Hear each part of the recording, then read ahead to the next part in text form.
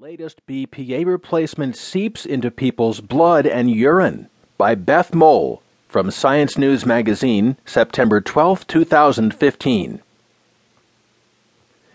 Handling grocery receipts may cost extra, at least in terms of health risks, a new study suggests. Two chemicals in receipt paper that replace the toxic compound bisphenol A, or BPA, are just as capable of soaking into the